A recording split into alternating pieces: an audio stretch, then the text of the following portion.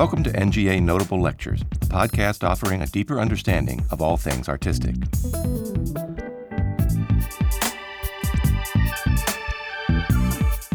This lecture by Tom Nichols, held on December 9, 2016 at the National Gallery of Art, celebrates the publication of Renaissance Art in Venice, From Tradition to Individualism. Nichols describes how the spread of Renaissance values led to the development of artistic invention in Venice. However, this inventiveness continued to relate to ideas of more traditional corporate and public ideals of Venetianness. Nichols also discusses some of the choices raised by writing a history of Renaissance art in Venice and how these were resolved. Okay, so this lecture, I've kind of thought about doing it around the book that I published about 3 months ago that Peter mentioned. And this book is, and was kind of presented to me when I was asked to write it, as a book that was going to cover, a few centuries based on the art of Venice. And of course, as soon as I was asked to do this by Lawrence King Publishers, I started to worry and to panic because there were these guys. and they had already presented some fabulous scholarship over the decades. These introductory books, call them what you will, they're not just introductory books, any of these actually. They help to shape the subject of Venetian Renaissance art for an international audience. And each one of these books has much that's original to say in them. So my challenge really was to provide a new history of the art of Venice. I had to not assume necessarily a wide knowledge of Venetian Renaissance art, a scholarly knowledge, but at the same time I shouldn't patronize, and I had to move at good pace. And that was part of the kind of difficulty of thinking about this book. Also, well, what's the point of a new book? What new is there to say? Haven't these books covered the material very, very well? So these were the kind of issues that I immediately was confronted with, and so I'm going to get these hallowed books off the screen fairly quickly. Otherwise, I'll start to panic further.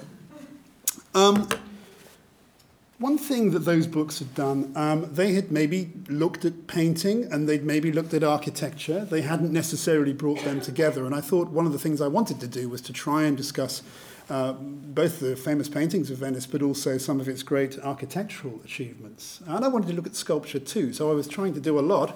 I only had about maybe 55 to 60,000 words, which is quite a short book. Sounds a lot, but it's quite short. One of the things that Francesco Petrarca said in the 14th century was that Venice was another world. And in fact, one of my favourite amongst those books I've just shown you was Patricia Fortuny Brown, your own Patricia Fortuny Brown's book, a wonderful book on the art of Renaissance Venice. And she'd kind of begun with this idea of Petrarch that in the 14th century, who'd said that Venice is another world. It's not like anywhere else. It's completely separate. It's completely different. And actually, Patricia's book developed that theme, actually, in some ways. And what she did was, instead of giving a chronological account, she gave a thematic account, picking out key themes, and looking at the entire kind of visual culture of Venice. It was a wonderful expansion. There were some great choices of objects that she used. And she, at the same time, followed through this idea that Venice was another world, not a world like any other world. I keep thinking about this, and I thought, well, maybe Venice is not so much of another world. Maybe it's a mediator between worlds, between East and West, for example. When anyone who's been to Venice will feel the kind of Easternness of the much of the architecture that you see in some of the famous buildings, without quite being able to put your finger on it. It's there as a kind of a sense of the East. On the other hand, the Renaissance, well, surely that, at least in Italy, owes something to mainland Italy, to the westward direction. So that in an artistic and aesthetic sphere would be my view of this, except, we also need to look at it in political terms and in terms of economics. Because, of course, Venice is a great entrepot. It's a market between East and West. And so I tried to develop this more kind of dialectical view of Venice, if you like, in the book that I published, went on to write.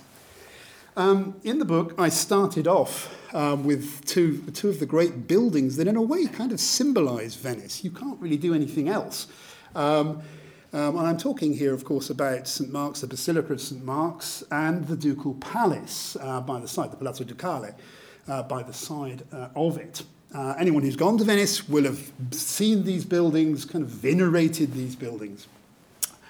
I was interested in the concept of tradition in Venice, because when you go to Venice, you feel this kind of weight of the past.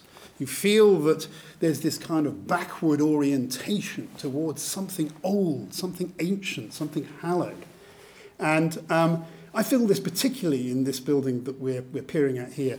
If some of my slides look a bit poor, I'm going to apologise for them in advance, but I hope they're not too grainy. Some of them will be better than others, and I'm sorry for that. But looking at this here, we see this building, and it seems to evoke, as I said, this sense of the East with these wonderful domes, something Byzantine. And of course, we remember that Venice was, for a long time, part of the Byzantine Empire. We have to go a little bit nearer. 1204, things begin to shift a little bit with that crusade there, which Venice had taken its part in and had actually got a lot of plunder back from the Byzantine world and erected it in and around St. Mark's.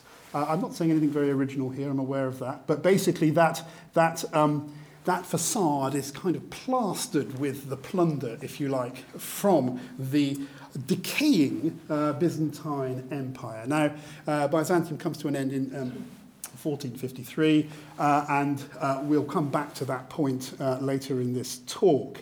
But clearly, this sense of connection with Byzantium is key to this building.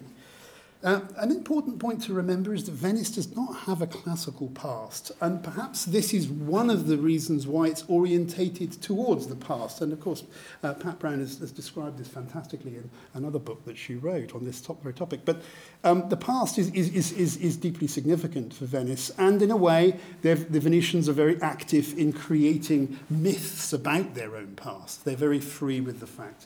Everything seems to end with Venice, or with the victory of Venice. And actually, the first part of my book, I would say the first 3 or 4 chapters of my book, are kind of examining the way in which Venice is a kind of cultural horizon. Everything leads to it. Actually, it's a very eclectic tradition. Up until around 1500, it's particularly able to absorb seemingly contrary different styles and put them together. This is, we're looking here at St. Mark's, of course, and this is the major basilica in Venice, but it's not the cathedral. And if you look, sorry, I'm pressing the wrong thing, I'll get it right next time. You look just to the right edge there, you see this kind of wonderful Gothic gateway, the Porta della Carta, and that joins St. Mark's Cathedral onto this building. Now we're watching. This is the Ducal Palace in Venice, of course, and we're looking at the south front of the building here. But St. Mark's is by about 1440 joined up, literally physically, to the Ducal Palace, and that says something about the whole kind of way in which Venetians thought about their religion. This was very much mediated through the state. The Ducal Palace, this was where the Doge lived and where the government of Venice was enacted. Looking at this building, it seems to kind of float above the waters of the Bacino di Mare in front of it, this large area of water. And the myriad reflections seem to be picked up in those tiles you can see above the 2 rows of columns there. Deborah Howard and others have noticed the kind of Islamic sources for perhaps some of the decoration on this building, this repeated row of decorations above the second arcade, for example, that seem to recall Moorish screens. There's Islamic elements in lots of aspects to this building. But it also tells us a lot about Venetian government. This is the kind of town hall of Venice, and it looks like no other town hall. It's in one sense, its openness, I think, is what I'm struck by, with these 2 lower arcades that seem to kind of offer an entrance into the interior. Its horizontalized shape that was that was developed through the course of the 14th century in accordance with the establishment of the Great Council of Venice, this group of elite patrician families who came to dominate. But there was a lot of them, and they had to be housed in the hall of the Great Council. The first 4 windows you see to the left house this great council hall. So there's ways in which the kind of Republic of Venice, for this was a republic with no court, are expressed in the kind of delicacy and the openness of this building. There are various associations I'm suggesting there. One of the things I always like to look at is the way in which these kind of crenellations along the top remind you in a kind of vague way of a castle. But they're like an almost ironic reference to a castellation. This is very definitely not a castle, and it doesn't look anything like the town halls in many other Italian courts, for example, or even in the Florentine Republic. It's very unlike the Palazzo Vecchio in Florence. If you go into the realm of domestic architecture, this type of palace architecture that developed in the course of the 13th century, and by the time we're looking at these buildings here, we're in the middle of the 15th, we're 2 centuries on, you have a similar set of points. Interesting to get inside the head of the patrician nobleman in Venice, one of the members of the Great Council I mentioned a minute ago. And this is the house of Carl Foscari, Francesco Foscari being this fantastically dynamic and powerful doge in the middle of the 15th century. This is his palace we're looking at here. Importantly, though, we need to see that it is attached to 2 other palaces that were on the curve of the Grand Canal that were owned by the Giustiniani family. And this is a kind of block of palaces that are joined together as if to express a kind of commonality between the Doge's palace, if you like. Yes, it's a little bit bigger. It has small windows, and it has this thing. We'll come back to that in a moment. This relief. But essentially it's the same style. There's nothing kind of distinguishing that style of palace from these Giustiniani palaces to the right. And this is a Casa Fondaco. This is a mixture of a warehouse and a palace. And that seems to say so much about this rather anomalous idea of the Venetian noble, the noble who traded. Everywhere else in Europe, this was a dreadful faux pas, of course, and nobility was proved by land and by arms. But here, this is in Venice, in mercantile Venice, that traded east and west. This was de rigueur. This was no problem at all. The goods would come in, perhaps, and be stored in these this lower area of the palace, and that was to be distinguished from the Piani Nobile, the major floor above. Just to finish here, just to see, you can see how much this kind of decorative work here, these quatrefoils, owe to the ducal palace. And so there's a kind of way in which the doge is kind of repeating the ducal palace in his private residence. And there's maybe not much of a distinction in his mind between his private and his public identities. Above is this relief, and we're seeing the beginnings of what looks like the Renaissance. But what I wanted to point out, these nude putti holding the urns in between the arms, the family arms of Foscari, is what I wanted to point out was how, in a sense, this doesn't really disrupt the Gothicity of this style. And actually we see this is my kind of one of the themes I harp on about, is just how the Renaissance seems to kind of emerge, Renaissance forms, without disruption to the traditional forms of Venice. They seem to be quite happy nestling in there with Byzantine and Gothic and Islamic references in a kind of cultural kind of mix. There's no sense of tension, really, to my mind. And sometimes I think people have tried to kind of emphasize the tension.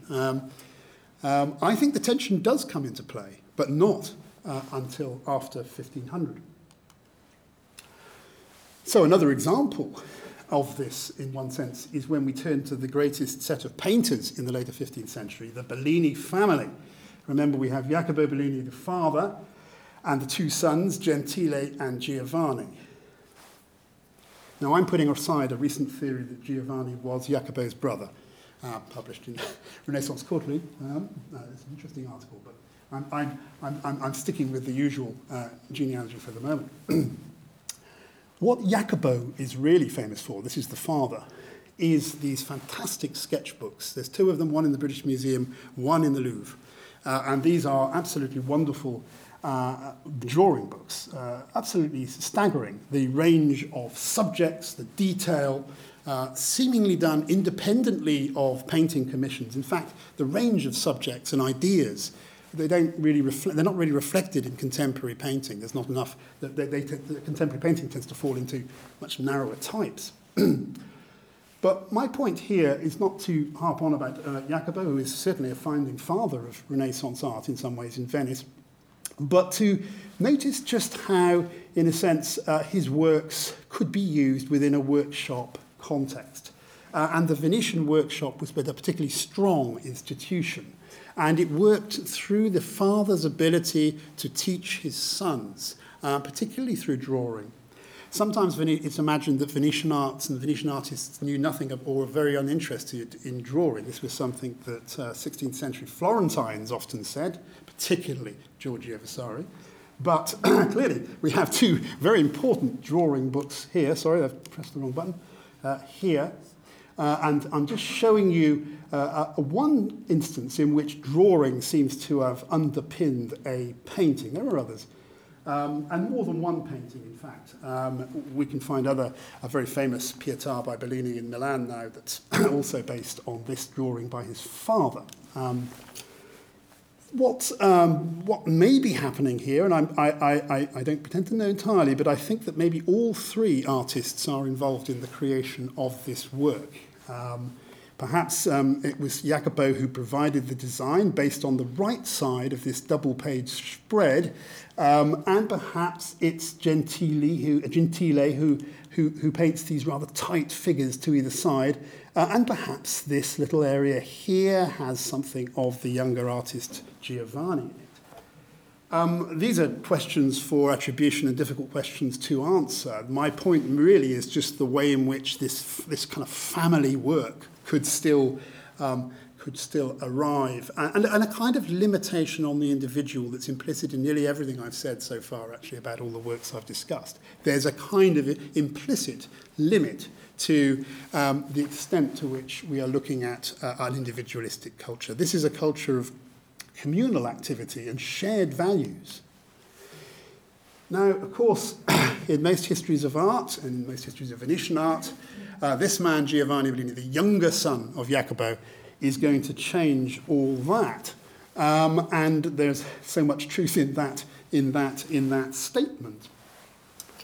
Yet, there was a time when, in the scholarship, you find a straightforward idea that the naturalistic style of Giovanni Bellini is the beginning of the Renaissance, and that he rejects, opposes the styles that came before. I'm not really sure I think that follows. There can be lots of changes within a style without it kind of finally bursting, as it were, the bubble of a particular cultural form.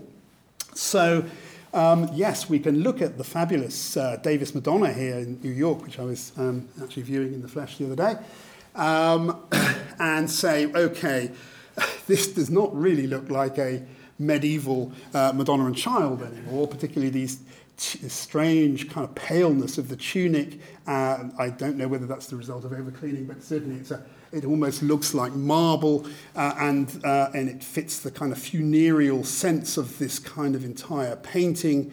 These tubular folds of drapery, which remind us so much of sculpture, and of course, perhaps, as I always said, the works by Donatello, the great Donatello that the young Giovanni Bellini had seen in Padua, and of course his brother-in-law Andrea Mantegna, to whom he was by this time related. So you can maybe see, follow that line and see the kind of difference. But just as interesting is a work like this, the Madonna Greca, discussed brilliantly by Peter Humphrey in his book on Venice. But this kind of removal back, this is a later painting, but back towards a Byzantine mode, back towards the gold of St. Mark's, and the way in which in oil these kind of edges here simulate the mosaics, the tesserae of St. Mark's itself, the way in which the face is narrowed with this long nose and these very symmetrical eyelids, this small, tightly closed mouth. All of this is a very deliberate return to the Byzantine mode, but using oil paint.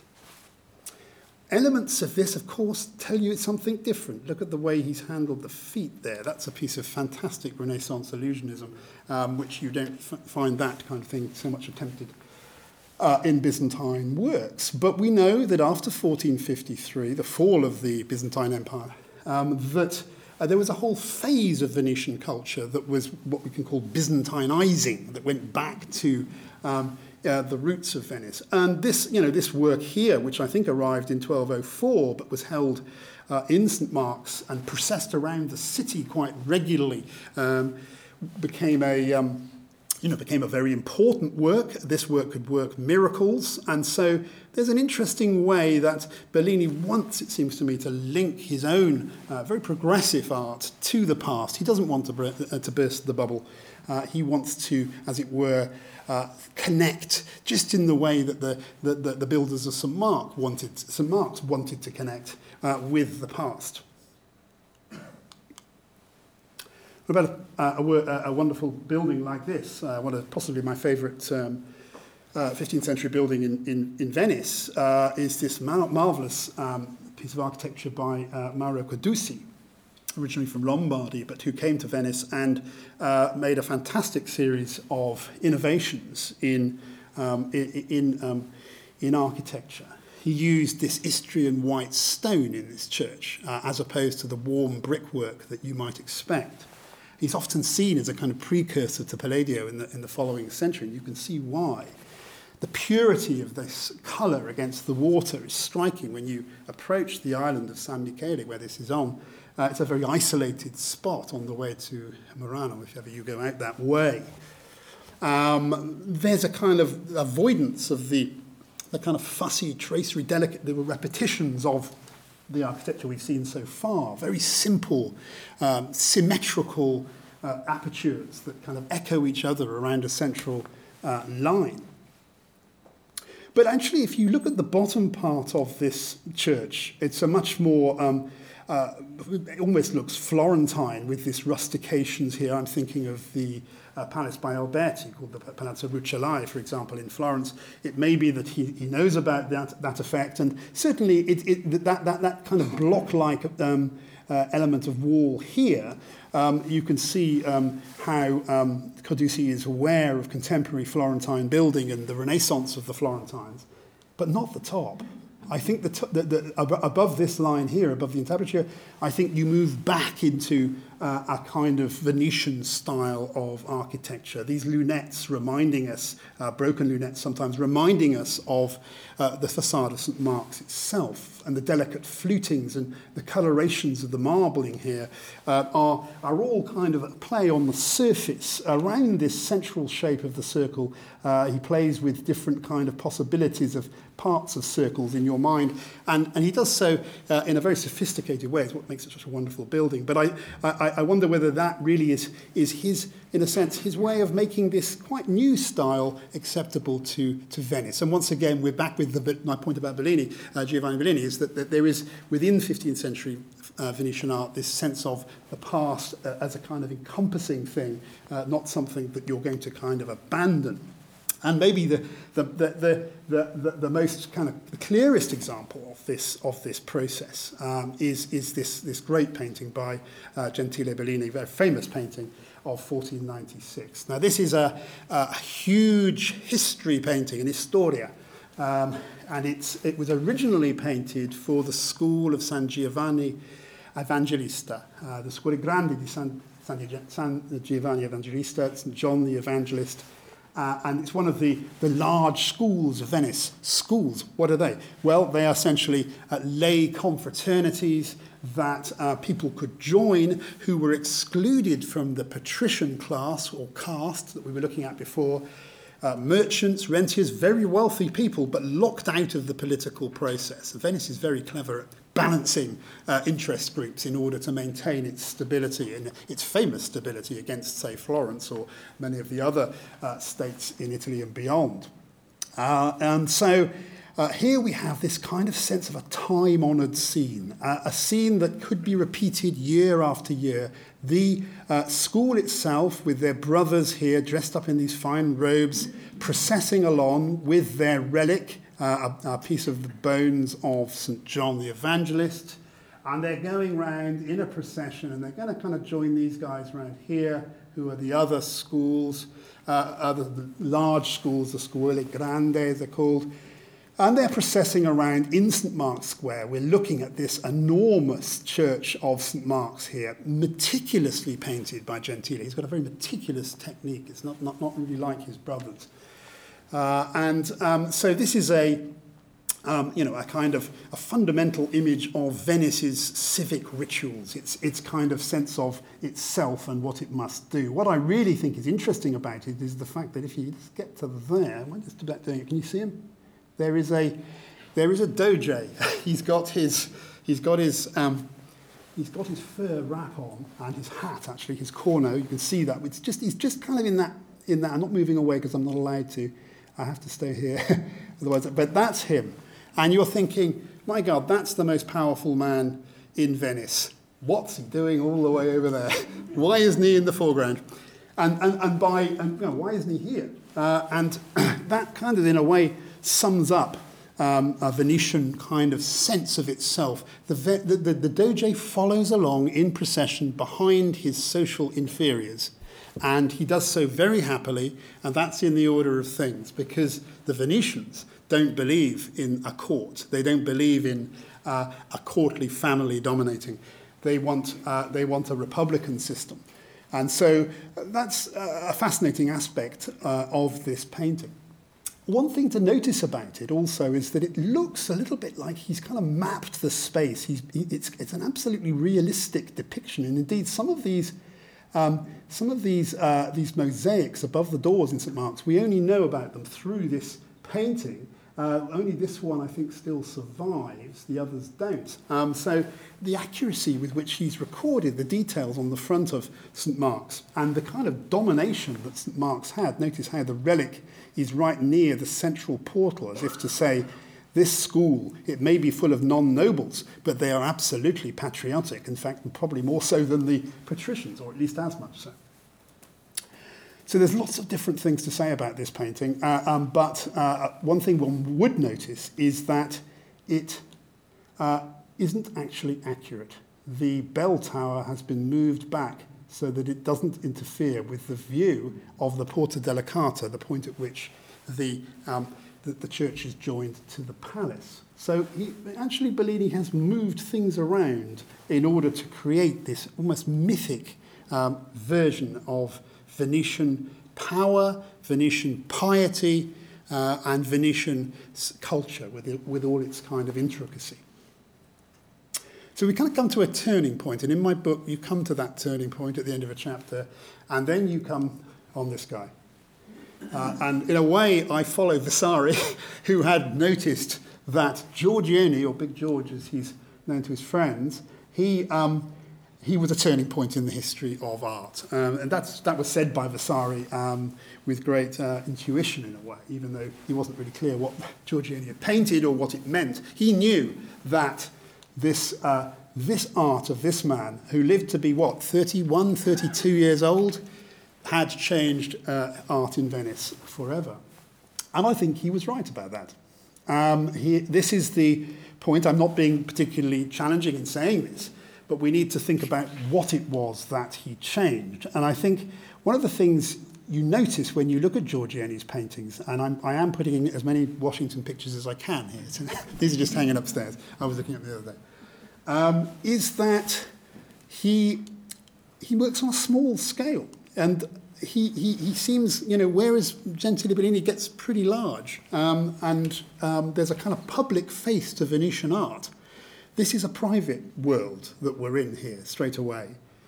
He makes the figures within these smaller spaces smaller. They're small, relatively small compared to the landscape. So the landscape, the surrounding, in the case of this early work here, becomes somehow as significant as the figures. Your eye can't help moving around these interesting, somewhat underdefined shapes. And it's interesting that the landscapes of Giorgione are actually relatively undefined when you start looking through them. Yes, there are buildings in them. Yes, there are pathways through them sometimes. But the amount of visual information you're given is reduced. And that, I think, is curious. And in a way, it suggests that Giorgione has kind of removed himself from the mainstream of Venetian art. In a painting like this, famous little picture, it looks very big on the screen, but actually it's very small, these kind of tendencies towards what you might call ambiguity, vagueness, I don't quite know how to put it, are kind of seen to the full, and such that we don't really know what the subject of The Tempest is, and that seems to be deliberate. It's not that he was being careless. Vasari said that he only wanted to make a show of his art and he didn't care what he was painting, and that was a bit of a faux pas in a tradition that was all about explicating the subject of a painting. But instead you get this exquisite work of art, this kind of signature work by an artist who's original, who paints landscapes, he paints storms, he paints figures in an ambiguous relation to one another. We don't know who they are. Art historians have loved this. They've just spent whole careers arguing for one interpretation or another. They're going to pin down the subject matter of The Tempest. And, the point is, is there a subject matter? Did he want that subject matter to be pinned down? Are they like picture puzzles that you look into? And you maybe get a hint that this is, one of the most recent, and I have to say slightly absurd, ideas about this is that it was not that recent actually now, but it's basically Adam and Eve after the fall, and this is Eve with a kind of young baby. These are kind of a reference to the fig leaves. They don't really look, that doesn't really look much like Adam, I can't really see this. But anyway, it seems that we are encouraged, invited into these paintings. The viewer becomes important. The world of art is with us in some way that it potentially isn't in the 15th century. And I think that's part of what Giorgione does. He kind of indicates himself through his paintings, and he indicates the pleasure that a sophisticated, perhaps patrician, collector, connoisseur of art, connoisseur of texts, connoisseur of classicism, perhaps, would enjoy looking at. And these small-scale works were precious almost from the moment they were made. They were unique, They defined themselves against the traditional kind of four-square types of 15th century art. Walking through the door was the great Titian. And in this sense, he's a fellow pupil of Giovanni Bellini in the workshop of Giovanni Bellini, a fellow pupil alongside Giorgione. But he walks through the door, but in a way his art is different, and the sheer scale of this work, this early work by Titian, is significant. He and the energy of the forms within it too, and their relationship to, I think, to the wider Renaissance as it's kind of developing in central Italy. And I'm thinking here, I can't help thinking of Raphael when I look at this figure with these curling kind of entrapments of drapery that she has there. And I think the kind of energy of Titian is of a different type to Giorgione, which is very dreamy and retrospective and about withdrawal. In a sense, Titian's a very different personality, but in a way, what's common to both artists is they both move us beyond Venice. We don't really need to refer to Venice so much in looking at these pictures. We can't do it so directly. Now, there's the problem. Somebody's saying, what about colour? Somebody's bound to think that. They're all superb colourists. And that, is true. There are the most astonishing number of blues in this painting, even if it has been somewhat over-cleaned. You can start kind of getting these different subtleties through here of the blues that Titian will use, and that colour is still part of his dynamic mode. But that would be we wouldn't want to forget the dynamism and complexity and daring of the formal treatment of those two key figures there, Bacchus and his chosen one, Ariadne, kind of pinned against the side of the canvas as he decides that she's his next victim. Well, victim or lover, call it what you will. There's a sense in which Titian's career immediately moves us beyond the kind of the orbit of the Bellini, this relatively kind of Venetian world that they had occupied. And this kind of thing was this kind of movement away from Venice itself was also very evident in the architecture of his very good friend Jacopo Sansovino. Jacopo de' Tatti, who was originally from Florence and had gone to Rome and then turned up in Venice at the sack of Rome about 1527. He then went on to remodel the centre of Venice with using this fantastic classical vocabulary of forms. Now, there are plenty of links back in these buildings to the existing buildings. Remember those double row of arcades. This is his Library of St. Mark's. It's exactly opposite the Ducal Palace with its rows of arcades. It's just kind of here. And you can see how he's picked up on this idea of repeated elements in two rows, two columns, as it were. Similarly, you can find similarities in the facade of St. Mark's with these rounded arches. But he's a subtle architecture as Sansovino. But I think the general effect of his architecture is to make Venice look more like a kind of version of Rome. Interestingly enough, he's working just at the point after which Rome has been sacked in 1527. So the opportunists in Venice are once again thinking, well, if we're not the new Byzantium, we can be the new Rome. So we'll have some of that. And so the Sansovino fulfills that role. And a sculpture like this, a very sophisticated work which references, for example, Donatello's David, but also more obviously Raphael's own Apollo, known through various engravings to Sansovino. He seems to suggest now that classicism, a generalized ideal of classicism, can be taken as the kind of general point of reference, and that the people of Venice, the Venetians, will understand this.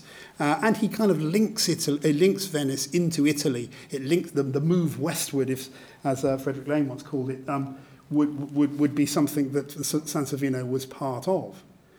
Now, perhaps this was also a move towards social hierarchy and towards a more fixed version of the hierarchy of Venice. That's an interesting and contentious point, but it may well be that we can see a more absolutist kind of value in Venice emerging in this period.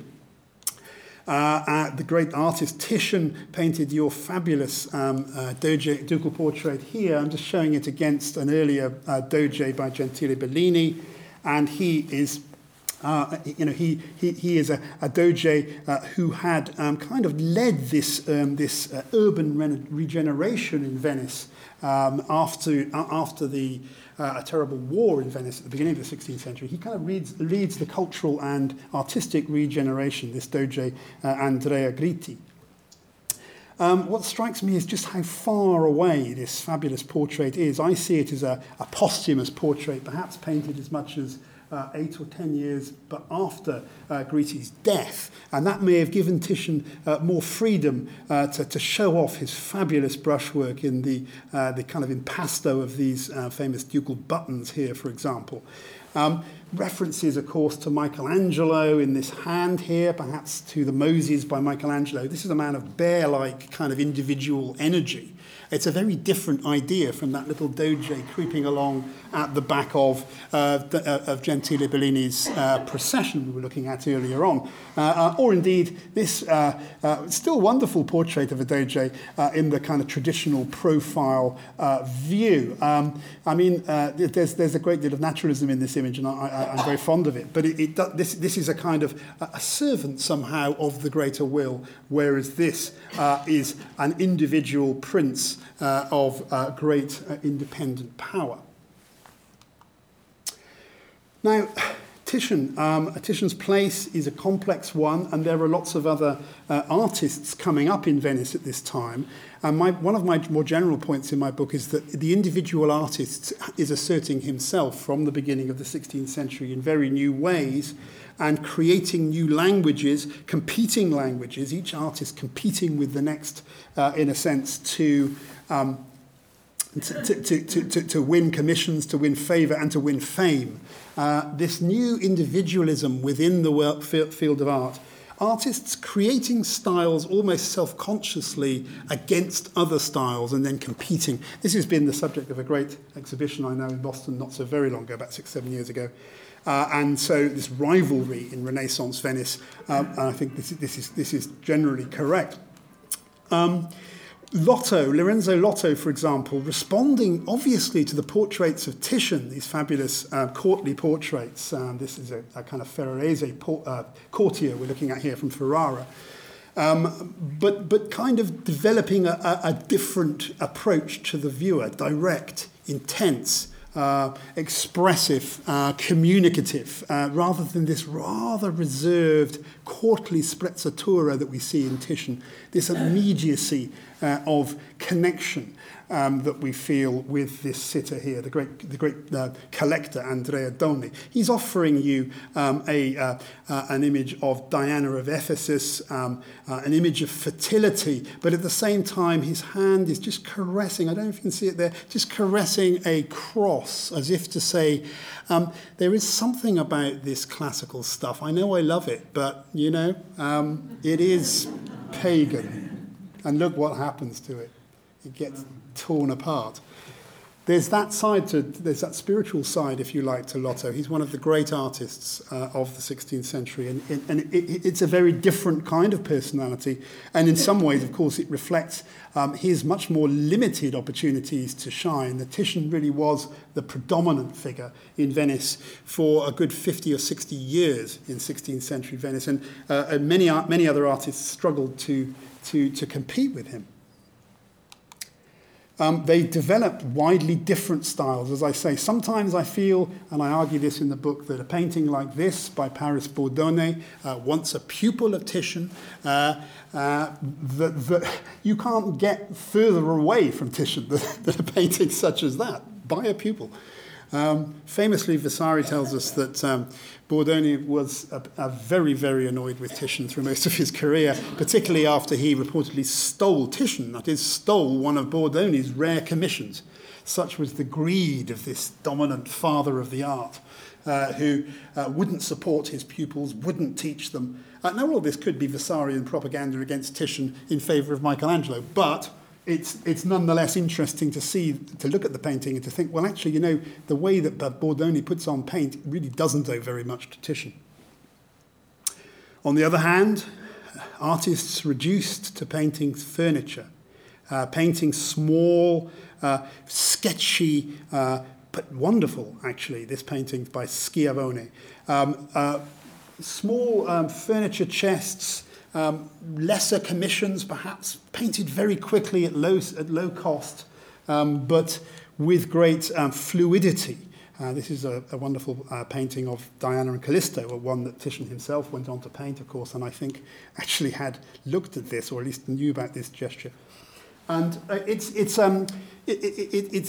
what I'm trying to say is that it's not a unified school at this point. It's a school that is riven actually with rivalries and with dissatisfactions and with a myriad of different styles within it. The idea that Venetian art can somehow just be, oh well, that's just colour. I mean, no, there's an enormous range of different things happening at this point. Going back to architecture, I think this emergence of this man, Andrea Palladio, is also interesting from this perspective.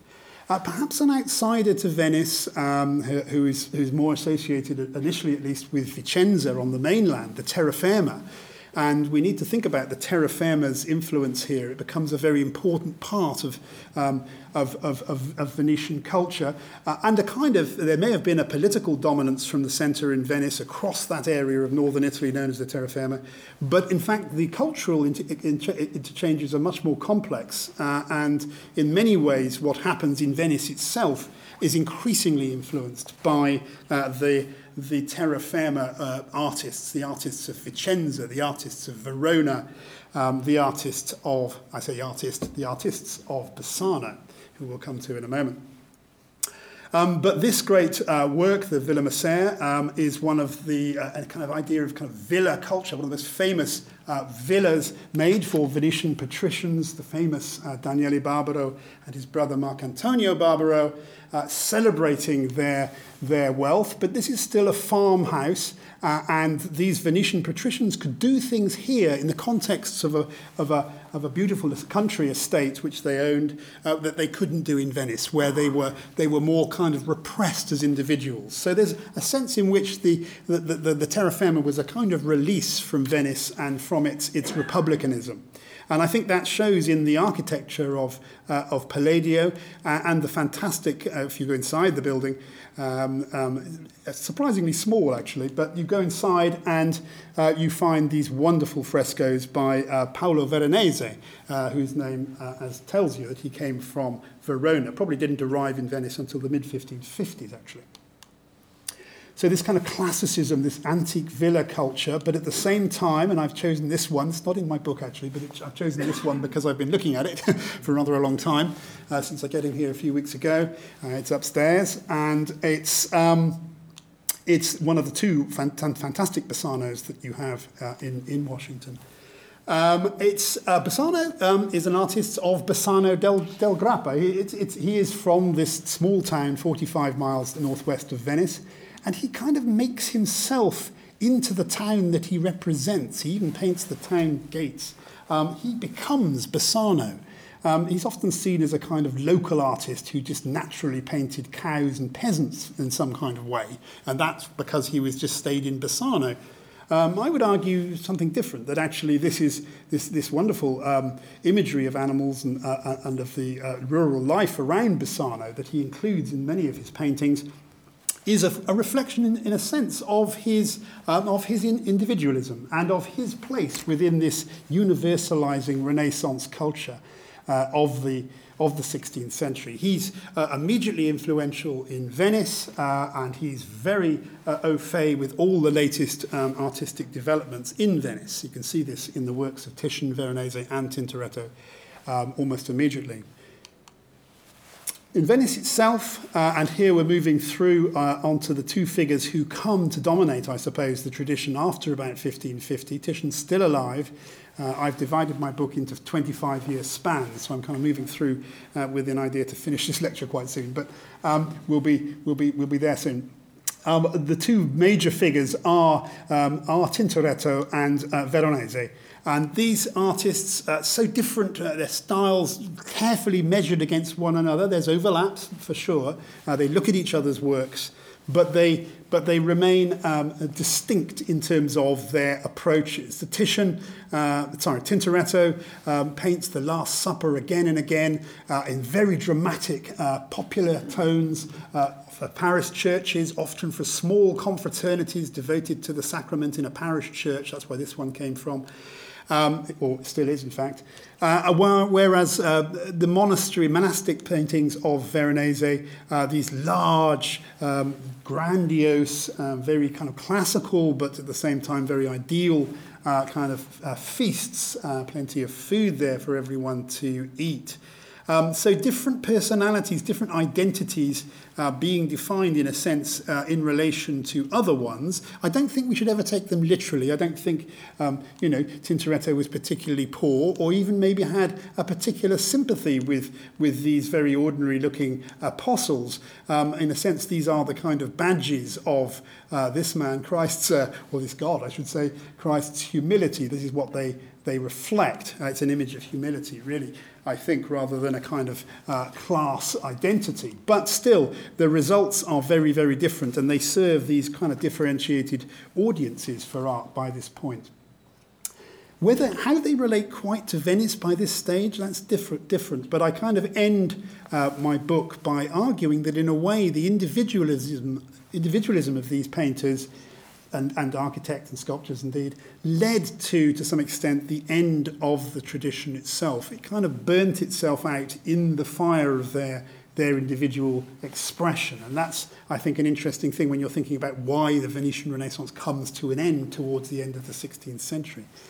In the last 25 years, I had this sense of the century, that is, I had this sense of a kind of chastened Venice, a Venice that was feeling that it had gone too far, that somehow it needed to return.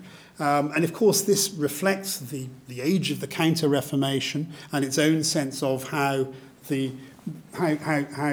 maybe the culture, religious culture as well, of the previous century had become too secularized, too individualized, etc. But there is this sense, as you move into the last 20 years of the 16th century, that the Venetian artists pull back, and there's a wonderful element of austerity and restraint in both the architecture and in some of the painting of the later paintings of the artists we've been looking at. This is, of course, in a way, Palladio's last great church. And you're looking at it from directly across from the Zattere across this wide area of water, and it's a great shot, this, because you're seeing what looks like it could be a kind of a votive temple, a square church. In fact, it isn't, but it just looks as if it is, and it's got that kind of compactness in it, but astonishing kind of spatial play with these fictive temple facades. I think there's at least 5 or 6 there, interlocking with one another. But the overall effect, and when you move inside of these pale colours, this washed out austerity almost, I think is the word I would use here as we look towards the retro choir here. Music would have come through here into the body of the church. There's a kind of move away from the splendours, if you like, and towards something more spiritualised, more aware of potential threat, this terrible plague, the loss of Venetian power as well. This is the point at which Venice loses its power, really. It starts to decline. It's lost its connection with the East almost altogether, but from the 1570s onwards, particularly the Battle of Lepanto, which it won, was merely proved to be a fairly false dawn. So, assuaged by problems from all sides, you get Tintoretto painting this fabulous series of paintings, about 50-plus paintings, still in the Scuola di San Rocco, with this kind of scorched earth, I call it, kind of feel to these paintings. A very reduced brushstroke, rough surfaces, strong chiaroscuro, sketchy outlines of figures, kind of lurking in a half light and enacting charity. The same thing happens, this is my final slide, and it's where I end the book actually, more or less, with these 2 fine paintings, another one from Washington, one of the most wonderful Veroneses that I know, I think, is this late Martyrdom and Last Communion of St. Lucy. And you can see how even Veronese, whose career had been decorative, aristocratic, colourful, reduces back down to this more chiaroscuro-based style, and in a sense, kind of his work takes on something of the seriousness of Tintoretto, of the late Titian, and of the late Bassano. This is a wonderful painting I saw in New York only recently, perhaps his very last painting, this wonderful painting of the Baptism of Christ in a kind of dark penumbra of fluidity and indeed of pain and suffering, a kind of tragedy in these works. So at this point, I think we're looking at artists in their old age, and they, yes, a whole generation kind of die off within 20 years of each other. Titian, Tintoretto, Bassano, and Veronese all go. And that's sometimes seen as enough to think, well, that's why you have the crisis in the Renaissance tradition. That's why you have the end of the Renaissance in Venice. I'm not sure if there isn't something more to say about that, but just in the sense that these artists pushed the individuality of their brushwork, the individuality of their artistic expression to a new extreme, and it became actually almost impossible for them to properly teach their pupils in the way that perhaps Jacopo Bellini could teach Giovanni and Gentile. And so maybe the individualism of the final expression of Venice in the Renaissance is one cause of the end of the tradition. Thank you very much.